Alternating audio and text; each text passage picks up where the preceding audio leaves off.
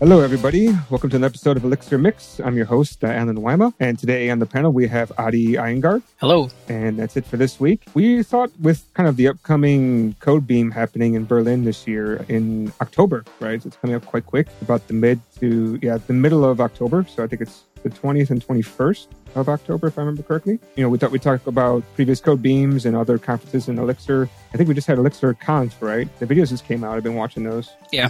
I haven't been to any Beam conferences ever. I went to one other conference in my life, was actually in Taiwan. It was Elixir and Ruby conference. It was a very weird conference, right? Because Taiwan has this... Well, it's kind of interesting because, Taiwan's very close to Japan. And that's obviously where the creator of Ruby lives and from. And Taiwan has a weird history with Japan, right? So there's a lot of Japanese influence because of the history. And there's a lot of Ruby developers in Taiwan. So they did this Ruby plus Elixir thing. And I think like 95% of the people there were all for Ruby, including two of my colleagues that went with me over there. But I was totally there just for Elixir. So it was nice. Jose was there. Got to meet him. And nobody else I could remember that was kind of up in the community at the time. Like there was no Chris McCord or anybody else that I could remember. But of course, like I said, Mats was there. His crew was there. He had this like entourage of other Japanese developers with him. So it was quite interesting. Nice. I still remember like one thing stuck into my head, right? Like basically, as I said, 95% of the people there were all for Ruby. Mats grabs his lunch. I think we all had like a tray lunch and we ate in like a cafeteria kind of setting. And he's looking around like, where should he sit? And he looked like your first day at a new school. You don't know where to sit. You don't know which table will accept you. And I'm thinking to myself, like, you guys, like, you have the creator of Ruby here, your favorite programming language. This is what everybody comes here for, nearly. And you don't want to eat with this guy? You don't ask him to sit down? So I flagged him down, and he sat next to me, and I had a very awesome lunch with the creator of Ruby, which I'm still a fan of Ruby. But, like, I was just surprised. Nobody took the opportunity just to flag him down and say, hey, sit over here, let's rap, right? So it was quite interesting, it was very weird. Nice. Adi, you've been to a lot of conferences, I think, in the Beam community, right? Yeah, a few, yeah. I've been to very few non-Beam conferences. Most of the conferences I've been to are Beam related. But yeah, similar experience really for eating lunch though. Everyone does kind of scramble around, where should we sit and all that. In my experience, people like, if they see someone kind of wandering around, they do call them, hey, come sit with us, like, let's talk. Luckily, in the first Elixir conference I went to in 2017, I got to sit the second day of lunch, I got to sit with Jose in the same table. I didn't speak a single word because I was like so nervous, but I just got to hear him speak and he kind of absorbed all of his energy. But yeah, similar experience in the Elixir conference too, with the lunch table, first day at school thing. Yeah, you still know where to sit, right? Because I don't know if you went there with anybody else, but if you go there alone, like you don't know. I was alone, yeah.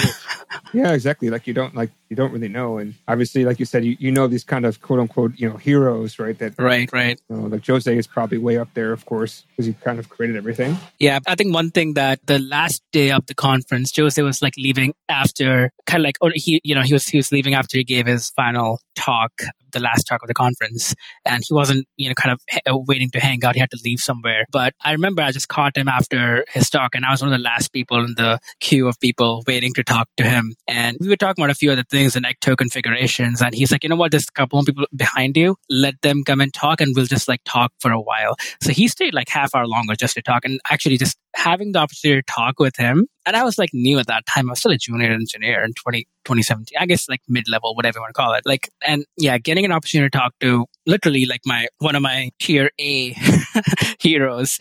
It was pretty epic. And that too, like he himself took time out of his busy schedule. He was going to leave early and he took time out just to talk to configurations. It was on the time when they were thinking of redoing configurations, and I think I struck a chord with them. But yeah, I was so encouraged and so motivated when I came back from the conference, and it's like, you know what, I'm going to do better. I'm going to learn more. I spoke to all these people. Jose is just one example. I spoke to all of these amazing people who I know of. I've heard their talks before, and it took me a second to open up. But when I opened up, they were listening to me. That means I must have something at least half decent to say, right? And I think that's it's a really good way to fight that imposter syndrome, get more confidence and motivation to come and work harder. So yeah. Well, that's the nice part. Is basically, most people in the community are really open to talk, especially those that you see as are quote unquote up there. they do want to get a lot of feedback. I'm trying to think if there's ever been a time where like, maybe they didn't want to hear feedback. I don't know. Like for me, it seems like they're always open to talking about it, these kind of things. And I feel like a lot of these kind of people are always like, maybe they don't know how to have like what we call, a chit chat. But if you talk about technology, then they open up because obviously this is what they're really into, right? Yeah, or for sure. Into woodworking. I think Chris McCord's also into that too. If I remember correctly, that's what he's been doing. I didn't know that. Nice. Yeah, I think he posted up a bunch of pictures online quite some time ago. I know he's into like squat. He was, at least, when I used to run Boston Elixir Meetup, and he came to give a talk once about Phoenix, again, 2017, end of 2017. He wasn't into like squatting a lot at that time. He was like, I remember we were like joking because he, like, during the talk and throughout that entire meetup of all the conversations, like there were at least 20 references to squatting. I'm like, dude, like, do you do anything else besides just doing squats? Obviously squatting the exercise, right? Yeah, right. Like the weightlifting, exactly. Yeah. Sorry, that's what I meant. Yeah, just wanted to make sure I understood. Yeah. Okay. Yeah, I guess if you pay attention to their talks, you start to learn more about their hobbies. Hobbies, right? Right. Yeah, I just came back from another conference, and because I know some of the people there for that conference, like some of the people who were involved, I definitely got a lot of the inside jokes that you could see in their demos. Because it's always tricky to come up with these demo code for the slides, right? And so you read it, and you're like, oh, I know who that guy is. Oh, I know that's his nickname. That's why they put that there. Nice. So it's kind of funny, these inside things. But yeah, I mean, I don't think I've ever had a bad experience trying to talk with somebody at a conference, and I don't think anybody was ever, what do you call it, like in a rush to leave or whatever. So that's another interesting thing that you brought up with Jose. Yeah, I think most people in Elixir community are pretty good. I've had a couple of bad experiences. I don't want to paint a nicer picture than reality, obviously. So, if someone listening, you do approach people, maybe do a little bit of research on how they interact online. There are some people, it's very obvious, based on their interactions, the likelihood that they might be mean to you or something. But yeah, I mean, Jose and we've had Andrea, these guys are like very nice, unbelievably nice. Like, so yeah, they make you feel so respected, heard. Yeah, I don't know. I think Andrea will be there in the Discord beam, right? So yeah, I'm jealous, Alan. You'll get to meet him. But yeah, I would definitely try to talk to him too. He's another phenomenal engineer people can approach, and he'll probably get mad at me for like pushing everyone his way. But he loves talking to people and loves talking about like engineering, coding, Elixir. Yeah, we had him on the show recently, right? Yeah. I think like last month or something. Yeah. Okay. Well, then he already knows who I am, so it won't be too creepy when I say hello. I just can imagine, I guess that they're used to it, like if somebody knew my name or, because actually, because I do some other podcasting, right? I had this interesting experience at this last conference I went to that was not Elixir, where this guy, it was like a movie. He kind of came up to me and he was like, had his hands kind of grouped together and smiling very wide. He's like, I always listen to your podcast. And I was like, oh, thank you. It was just like very sudden, Wow. So I can imagine. Yeah, it was. I mean, I try to step back and of course I don't. I just say, okay, we're all can be a little bit awkward sometimes, but I wasn't expecting somebody to recognize me, because this is mostly through audio, right? Same here, man. Same here. It happened to me. I think a couple of people at my work recognized me through my voice. Like, oh, I've heard that voice somewhere. Oh, you're Ari from Elixir Mix. But yeah, I think it's very, because I mean, definitely we are not, we're not like, I mean, I don't want to speak for you either, Alan, but I mean, we're not like, Elixir core engineers, or we don't, we're not like, I don't put myself in like anywhere close to those guys. But like, it feels good that, I think people to listen to us, like we have at least contributed in whatever little way we can. And yeah. And I don't want to also like speak for you, Alan, but I'm sure, you'd be happy to talk to people, listen to the podcast and just like discuss. I mean, you have so much experience, you have a lot more experience than me in engineering. So I'm sure you can give people career advice and stuff too. So yeah. So people hit Alan up. Yeah. Sadly, I didn't prepare stickers though, but yeah. We still have time to get that ready. Oh, do we? I mean, I guess I can. As China's right next door, I suppose I could get some. Yeah. Actually, I think I have some stickers. That's a good point. Maybe I could get some stickers done. People go crazy about stickers, right? Isn't that kind of the big thing about conferences, getting stickers? It is. When I went in 2018, I went with a friend and he had no stickers on his computer when he went to the conference. And when we came back, there was literally no room for a new sticker. So yeah, it is all about stickers. But do people's laptops really have like a ton of stickers on them, and you can't even see like the original like laptop underneath it, or no? Because I'd always see.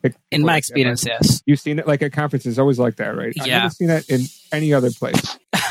I mean, I see it more it could be more cultural too. Like many people in the US, I do see, I would say like 10% of the engineers I work with have a shit ton of stickers on their laptop. I just like to keep it more clean. So I'm not a big sticker guy, but yeah, it's like also, I can understand, man. You're proud of the fact that you use Elixir, proud of the fact that it's growing. You're proud of the fact that you went to a conference where literally the quality of talks in an Elixir conference, you go to like any other specific language conferences, there's like no comparison. So yeah, you should be proud of using Elixir, and yeah, you should. If sticker is your thing, go for it. I mean, is there any general etiquette you think that we should have, like when we're attending conferences? Because we did want to talk about like attending conferences in Elixir or just in general. Like, is there some kind of etiquette we should have when we? That's a great question. I think one thing I definitely do is obviously before approaching people, read about them a little bit, especially if they're like, they just gave a talk, like just look them up, go to their website. It's always good to like know a little bit about them so you don't confuse them with someone else, obviously, right? That's like very embarrassing. I have seen it. I was in a queue waiting to talk to one of the speakers. I'm not going to embarrass him, but the person before me completely confused him with someone else. It was like, yeah, it was really sad. So make sure to do that. Always approach, if you're not talking to them after like their talk or something, if you're just like approaching them for lunch or if they're just walking, make sure to ask them if they have time, right? Basic etiquettes, right? Hey, do you have a few minutes? Don't just like rush in there with their questions. I know people get excited to see some of the heroes, like Alan said, but it's also important to like kind of respect their time, make sure they're actually free and available to speak to. Yeah. And take time, like if you're going to the conference, right? If you're going to this conference, make a list of people you want to talk to. Make a list of questions and topics you want to talk about, right? It's always good to have specific things to start things off. It's not that they will not talk to you if you don't have something specific, but it's always good to have an icebreaking question.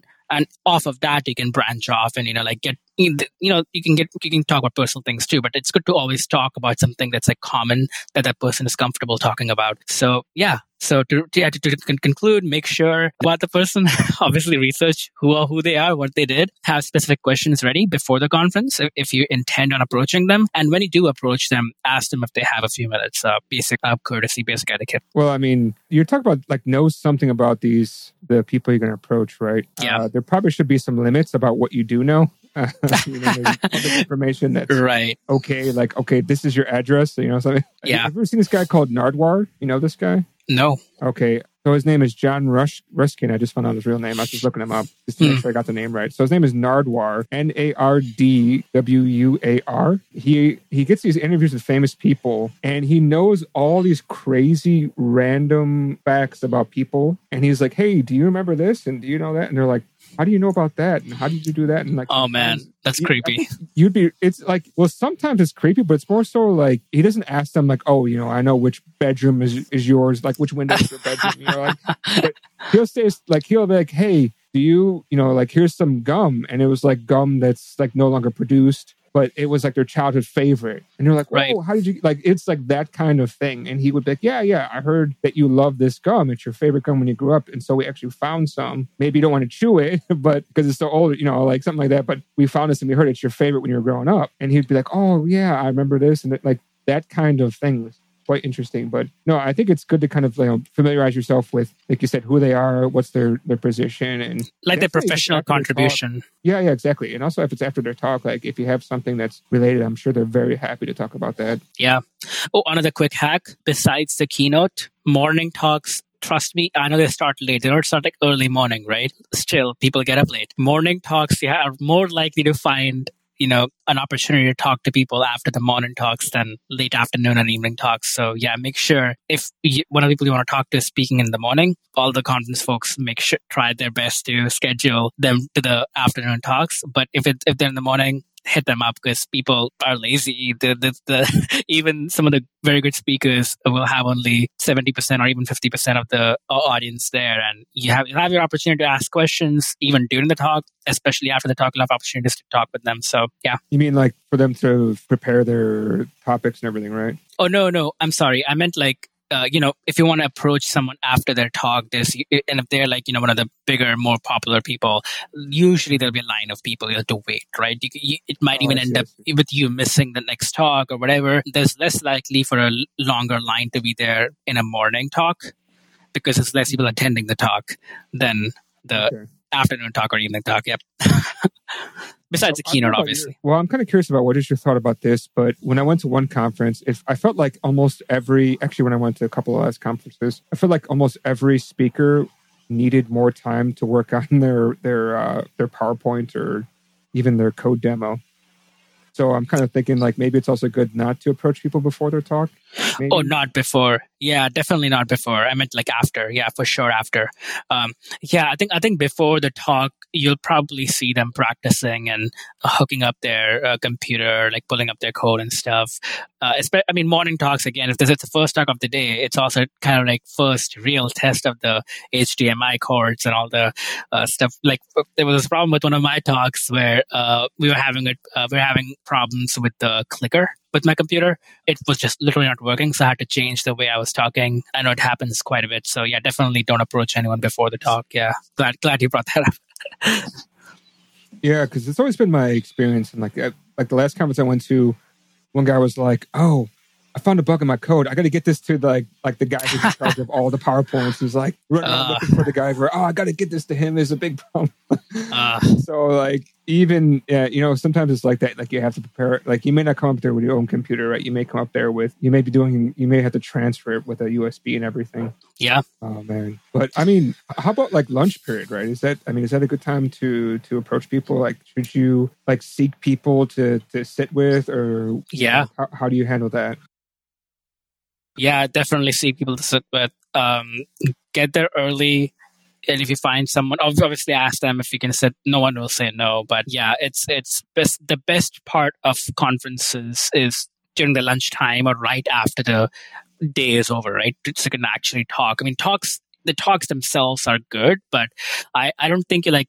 At least I've always believed you're not gonna nothing's gonna change your life when you watch the talk live. At the very least, you can watch it like later on YouTube and stuff, right? The really thing about conferences is to get yourself motivated, make yourself feel like you're part of the community. You're part of the conversation.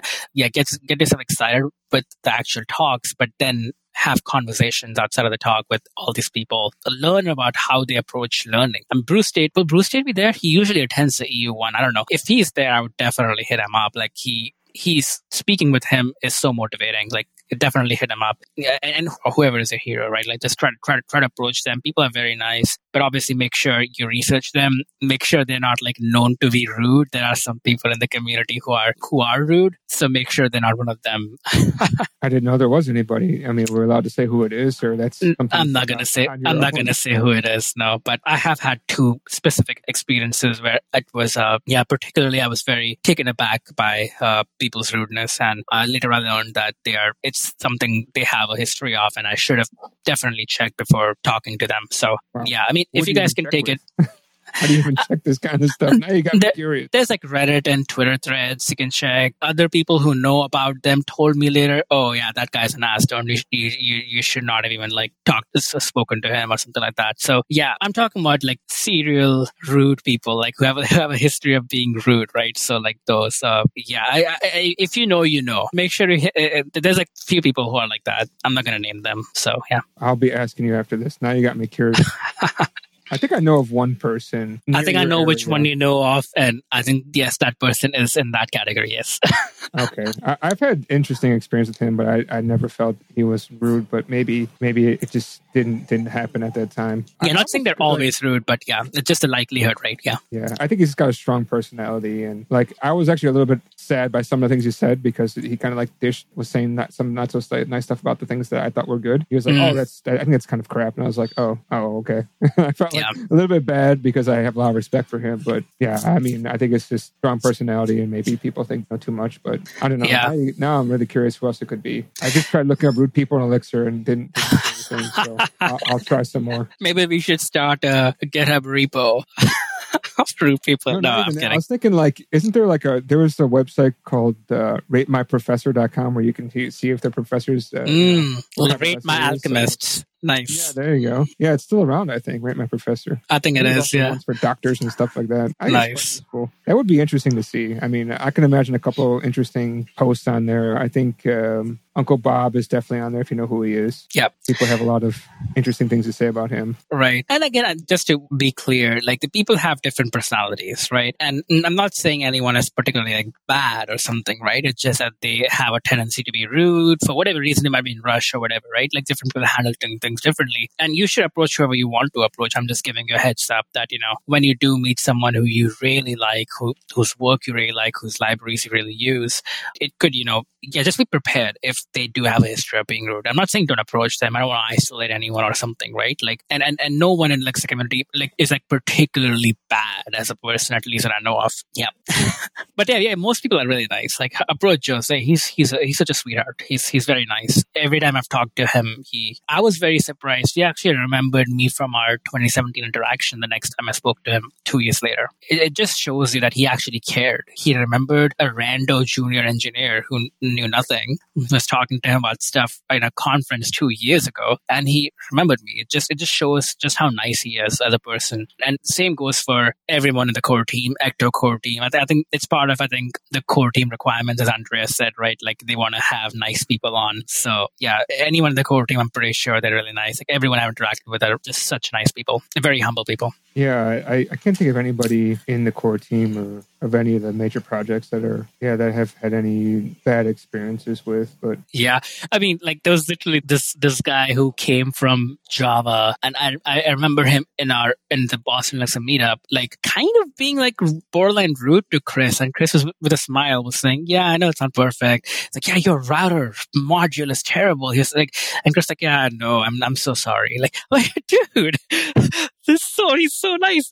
Like a random guy just is coming and complaining to this guy about an open source project he built that everyone uses, and he's just like humbly saying, "Yeah, I'm sorry for the inconvenience, for how terrible that." I'm like, anyway, this is just that's a level of niceness of these folks that I'm talking about. Everyone's just like really, really nice. So this Java guy came to the meetup and was saying bad things about Phoenix? Yeah, to Chris's face. I mean, it's always okay to give criticism, but I guess it depends on what he was saying. It sounds like he was saying just straight negative things with no... I think he was just mad. He was just mad, yeah. Yeah. I think that sounds kind of familiar, to be honest. This happened in person? Like you were there, or what? Yeah, it was in person. Yeah, no, I was there. I was organizing the meetup. Yeah, I was there. This is a story that has been discussed a few times. I'm sure you might have heard of it, yeah. It's a known story. I remember like there was some guy in the Elixir community who wrote like a lot of Java books, and he was complaining about something in Phoenix, like if the documentation is not good or something. Like I can't remember. What? Yeah, I remotely remember this person because I used to hang out on Elixir Slack for a long time. Huh. He was... Like I said, he was known in Java, and for some reason he was playing around with Elixir. And I do remember he did have a lot of like complaints. And I think that's a little bit of the wrong attitude sometimes. I mean, I think before you have complaints, I think you need to kind of get into the way things are done, because every community is going to be different, right? Right. I think it is a different instance. I don't think this guy wrote books or anything. I think he was just an opinionated person. I think he came from Java and joined an Elixir shop, and he was doing Elixir, and his critique was the way Phoenix itself is written, the level of metaprogramming. And I mean, to be fair, I mean, the router module is obviously very hard to wrap your head around, right? But I mean, it works. It's been working for a while. Everyone uses it. And the guy actually wrote it, it's for free. It's open source. Like, you can't go and like yell at the person who wrote this. Chris McCourt he always tries to go to a place where he can work at least part of his job on Phoenix, right? If he removed it as a requirement, he could get a lot more money, right? So he is effectively losing money to maintain Phoenix for the community, right? He wants to give back. For a person like that, you can't just like be rude and say, "Hey, your router module is terrible." Like, come on, man, build a 10th of Phoenix first. Anyway, I was getting pissed for Chris, and Chris completely held his calm. With a smile, he literally said, "Yeah, I'm sorry. Yeah, I know it's bad." Like, come on, man. That's just like next level niceness, you know? I mean, do you at least have anything valid to say about the router module, why it was bad? Or I mean, it's very heavy in metaprogramming. I think I was talking about specifically how the routes get compiled. It is, like I said, it is very weirdly written in some ways, but hey, it is what it is. Yeah, I saw a little bit of, you reminded me of something I saw on Twitter where somebody was saying something about, I kind of want to look it up because it was very interesting. He was saying some not so good stuff about Phoenix, and then Chris replied and he was saying, oh yeah, it's kind of hacky. This is kind of jank or something. And he's like, well, what do you think is better? And the guy didn't really have an answer. Yeah, exactly. Like, yeah, I think this is all right then, like, sure, it could be better, but, like, I don't have any ideas. Like, what do you think? Something like that. Yeah, I have ideas how to make it better, right? But is it needed right now? No, it is not needed. There is so much work to do, and if you rewrite the way router works, even while trying to keep the interface the same, it could have side effects you don't know of right now. It's not worth investing so much time into right now. And even if it is, right, it just being rude about it is the worst thing to do. And again, I was just giving as an example, like if Chris is coming to that conference, I'm not sure if he is, don't feel any hesitation towards approaching him. He's a very nice person. Yeah, I might do that. I mean, it would be nice to, they did some really awesome stuff recently with the release of Phoenix 0.20. So like the assign async. It's funny because like we were just doing quite a bit of this in Elixir, by hand, like basically the stuff that he was talking about. Sorry, I'm not totally focusing because I really want to look up that kind of argument because it's bugging me right now. But yeah, there was something. I mean, basically we were doing what he was talking about. Oh yeah. Sorry, this was what was said. He basically said that this is the most unhinged line of code in your Phoenix project, and he pointed to the verified routes. And Chris basically just said that's the way it goes when collaborating on literally anything you don't own. At least Phoenix gives you that luxury. Basically, you can change it if you don't like it, is what he basically said. I don't know what that even means by unhinged. Who was the person who wrote it? Isaac Yanamoto. I think he's a big person who's in, I mean by big, I mean like he's big into like, if I remember correctly who this is, I think he's really big into Zig and Elixir, if you know who I'm talking about. Got it. Yeah, if you know who I'm talking about. I don't. You might. Okay. Okay, well, What does it mean unhinged, by the way? I don't understand what the hell that means in that case. I don't know. I think people just use that word wrongly. But yeah, and I used the word wrong just now. But anyway, whatever.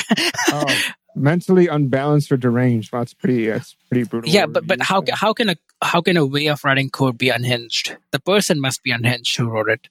Anyway, there is some unhinged code out there that I've seen, but I don't think the use verified routes thing is something that's quote unquote unhinged. But to each their own. That's the nice part about code. It's basically art. Everybody has a different opinion about it. Yeah, exactly. Calling something crazy is definitely not worth. It's too much. It's also the status quo. Phoenix is something that the entire community uses. You're literally saying the vast majority of people who do Elixir are unreasonable by calling something that's like adopted by the community so bad. Anyway, I have strong opinions on strong opinions.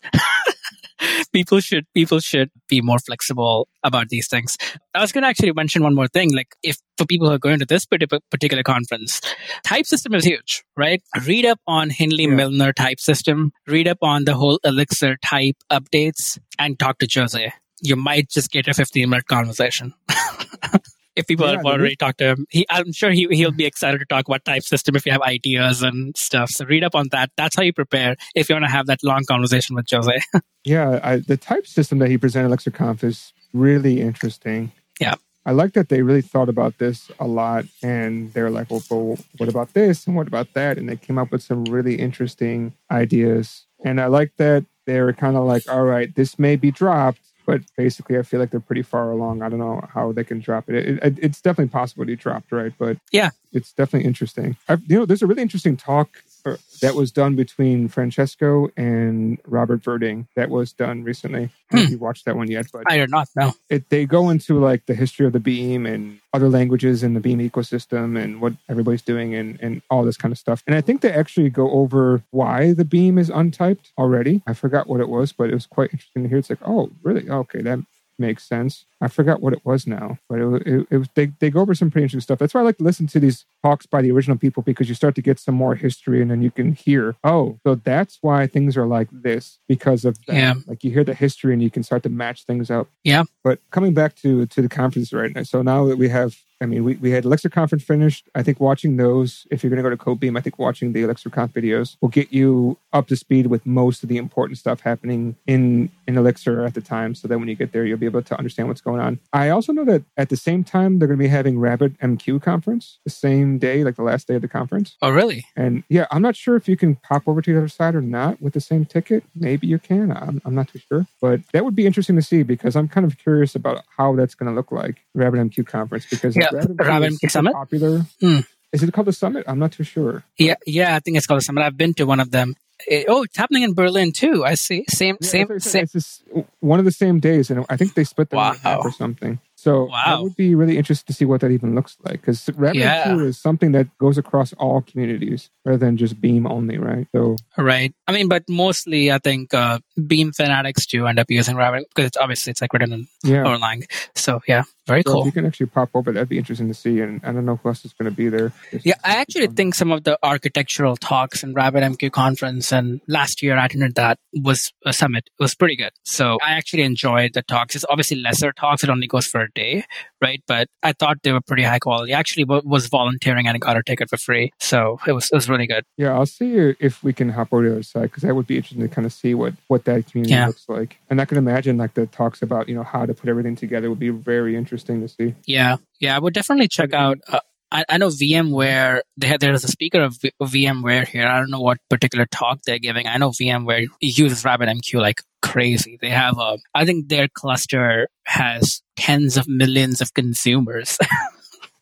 So I would definitely check there. And CloudMQP obviously is there too. Yeah, I think the talks look pretty good. Glad you mentioned this, Alan. I had no idea this was happening next month. Yeah, because I stopped by Erlang Solutions and was talking to some of them over there, and they're obviously heavily involved with the conference. Yeah. They let me know, and I was like, I had no idea, to be honest. So it would be interesting to see, how who's going to go to that kind of event. It'd be cool if we can mix those together to have some kind of mixer, but I don't know. I didn't hear anything about that part. Yeah. There would be some interesting things to discuss with people who are very heavily invested in RabbitMQ, and there could be some cross, like people getting into the Beam because of it, right? Yeah. And people who actually use the Beam and don't use Rabbit, but maybe like I use Rabbit a lot when I was actually communicating between like systems of different languages. I thought it was pretty easy to send messages across that way. Yeah, it's always a great tool. I think it's got some problems with scaling, obviously, but it takes a lot of effort compared to maybe Kafka or something. But I think it's a pretty good solution. Yeah, I think I would also, I was going to check if there's anyone from AWS giving talk, because I know AWS is using Erlang and Elixir heavily for RabbitMQ. Their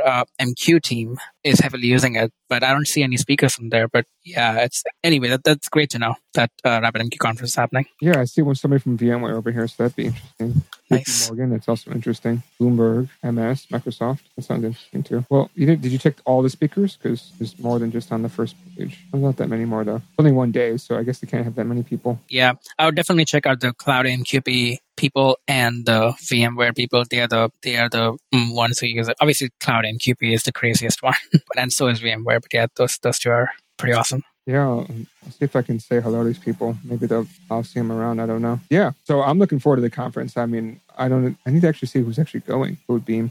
I'm for sure Jose will be there for sure. Yeah, I think Jose is there, Andrea is there, Sasha Yurik is there, Quinn is there. Some really awesome people. All of these are really, really awesome people. Brandon Thomas, Quinn, like you said, Andrea, Sasha, that'd be nice. Sasha Yurik. And then I think the other Sasha from here might be there. I haven't got confirmation yet. Yeah, I've not heard a lot from Mihal. I'm a scholar lately, but he looks like he's there too. Nice. He's not too far away from there, so he's in Poland, right? So it should be easy for him to get over there. Yeah, some really awesome people. I'm looking forward to it. Be nice to meet some of these people that don't often cross over the sea, right? Yeah. So we kind of went over some of the etiquette. We went over, some of the people to talk to, some people going over there. Is there anything else we're missing that, people should be, how to prepare themselves for the event, or is there anything else? Oh, yeah, I guess one thing to keep in mind, I know a lot of talks happen in parallel, right? And you're like, which one you should attend and stuff. Don't worry too much about it, because there's this like Hoover app that you can download that will keep the talks up on your account for, I think, enough time that you can like go back home, go back and watch it. So say there's like talk A and talk B happening at the same time. You watch talk B, but the talk A's recording will be there for like 2 days. You can like go back and watch it in the app. So just letting people know that I was pretty, oh shoot, this is a tough choice, but and it is a tough choice if you want to interact with both speakers, but you can always watch the talks later. All right. Yeah. And I'm looking forward to seeing all the talks. I don't think I'll get to go to any of the trainings. Robert Birding is one of the trainers. That would have been interesting. Same with Francesco. So that would have been fun to see. Fun to take, Yeah. Well, yeah. If we don't have anything else to say, I think we can transition over to picks if you're good to go. Yeah, I'm good. Yeah. For me, I've been looking at this thing for a while, and I've decided to go ahead and bite the bullet because I'm doing a little bit of traveling recently. I had an issue where I wanted to connect to an account and I didn't have another device with me that I needed to connect with. I don't know if you ever tried, like YouTube is for sure one. Like if you try to log in with Google, then they make you on one of your phones, like press accept that it's you trying to log in. And I didn't have that phone with me. And so I looked at this thing called YubiKey. Have you ever heard of YubiKey before? Yeah, I've been using it for a few years, man. Yeah, so I bought 2 of them because it said that you should probably have 2. Like one. Always 2, yep. Yeah, that's what I heard. Like I was planning to buy 1, but then like I saw Apple requires you to have 2, and then everybody's like, yeah, you should have a backup, and so I bought 2, and I'm looking forward to trying it out. Like everybody who I've heard from said that, yeah, YubiKey is the king, and it's an awesome product, and you've been using it, so it sounds like it's really worth it, right? Oh, definitely, very much worth it. I think there's so many, the whole the key algorithm and the key formula, like the both public and private key of YubiKey, you can also extract it out of the key, encrypt it, and push it to GitHub. That's another way to back it up. But yeah, there's like so many tutorials of doing this now. The YubiKey is the best way of doing the 2-factor authentication, and make sure to get one with the what is called like the NFS, right? I forget the name. The NFC, right? And the near field communication, right? Yeah. So you can tap it on your phone too. But yeah. Yeah, because I'm actually looking to upgrade my iPhone soon. I actually bought it, waiting for it to come in. So I got the 5C, and so there's a 5CI where like the other end is Lightning, but now that I'm going to get the 15, so I just got the 5C. So it's just a single USB-C, and I got a new MacBook Pro that's all USB-C. So I thought, okay, it's perfect, and also has NFC on it. So nice. Do whatever. Yeah. So that's something I'm going to play around with, and I'm still thinking like, should I only use it for 2-factor? Because I saw that you can also use it passwordless. So I'm like, do I really want to do that? Maybe not. Get used to it first. What's going to happen? Yeah. I use YubiKey as a encryption key as well for certain things. Yeah, I saw it works with OpenPGP, and you can sign your commits and everything. Yep, exactly. All right. So that's why I'm also thinking it could be useful for work stuff also. Yeah, great pick. I guess we talk about conferences and stuff, and I think I've already had this pick before, but a reminder, SpawnFest happening a week after, I think, these conferences. So the registration is still on. So if you guys want to hack over the weekend of 28th and 29th, of October, sign up. Like I said, there's so many prizes and stuff. The likelihood is if you do something half decent, you'll probably end up winning something. And also, if you have friends and stuff you want to code with, it's a great opportunity to do that while also winning something. Okay, and this one, you don't have to go anywhere, right? It's all online? It's all online, yeah. Wasn't SpawnFest where they have like Elixir desktop come out of? Oh, yeah, I think they have. I don't know if it's a desktop necessarily, but yeah, they've had a lot. Mech, I guess, one library, the mocking library, right? It came out of SpawnFest 2019. But yeah, they have had a lot of libraries come out of that. Yeah, I could say there's definitely some interesting stuff that comes out of it. So that's pretty cool. Like, what kinds of prizes are they actually going to be handing out? So it's like we got annual subscription to Grox.io. We got Amazon gift card. Last 2 times I participated, I won something both the times, and it was Amazon gift cards. Yeah, that's the best price, right? Yeah, I suppose so.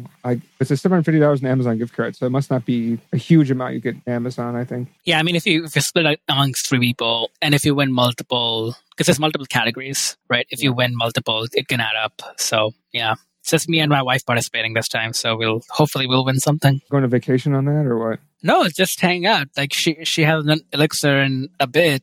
She transitioned to engineering a little over 2 years ago, and I helped her with some Elixir, and she was learning very quickly, but then she got a Ruby job, and it's hard to learn outside a job, so she wants to get back into Elixir. I'm like, let's do a SpawnFest together. So yeah. Ooh, that's romantic. You gotta be careful though, right? I don't know what kind of teammate she is, but it's always tricky to find a good teammate. We are pretty much in sync with how we do things. We work really well as a team. Luckily. You're not just going to submit your own framework, right? My own framework. I mean, you wrote the book on it, didn't you not? Oh no, not that, but we have it should be something that we work from scratch, right? Otherwise, that should be fair. We should start from zero, and something that also my wife is interested in. So we'll probably just build a Phoenix app, keep it simple, yeah. Because if it's complex, I don't want to be the only one coding and her to not enjoy. That defeats the point. All right. Well, it was good to have you on. It's interesting to talk about, how conferences are, because not everybody gets to go. Kind of interesting. And if it's your first time, it'd be good to hear about, what the experience is like. And I think we got that out to the listener. That's the most important part. For sure. Yeah. Please, everyone attend conferences. It's the best part is when you come back, you feel so motivated. So, yeah. And again, I'll be at Codebeam. Now that you remind me, I'll try to get some stickers. Maybe I'll get them in time to pass them out if you're curious. And with that, see you guys next time. Bye.